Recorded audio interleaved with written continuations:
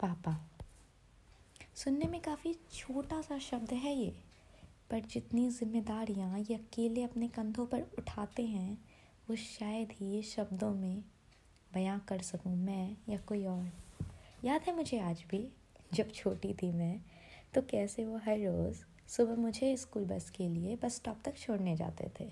मैं तो अपनी ही धुन में हवाओं से बातें करती लड़खड़ाते हुए चलती थी, और मेरे बस्ते का बोझ उठाते थे मेरे पापा।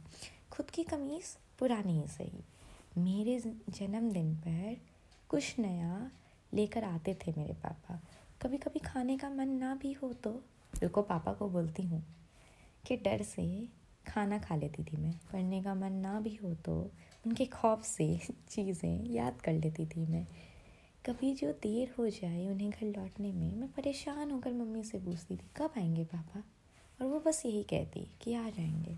एक सुकून सा मिलता था उनकी मोटरसाइकिल की आवाज़ सुनकर।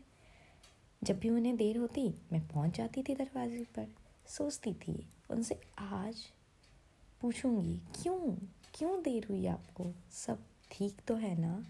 पर सिर्फ सोचती थी। वो मुझे देखते और कहते आज देर हो गई बेटा, और मैं भूल जाती सब कुछ। उनके चेहरे पे वो थकान देखकर। मेरे हर एग्ज़ाम की तैयारी कराते थे वो। जब भी क्लास में टॉप किया, कॉन्ग्रेचुलेशंस नहीं थैंक यू कहा करते थे। ऐसे थे मेरे पापा। जैसे जैसे मैं बड़ी होती गई हमारी बातें भी कम हो गई। पता नहीं इतना मुश्किल क्यों था उनसे बातें करना, उनके गले मिलना। पास तो थे ना हम, पर फिर भी एक दूरी सी थी। मजबूर ना होकर भी एक मजबूरी सी थी। काश तभी हिम्मत जुटाकर आई लव यू पापा कह दिया होता, सुन तो लेते वो।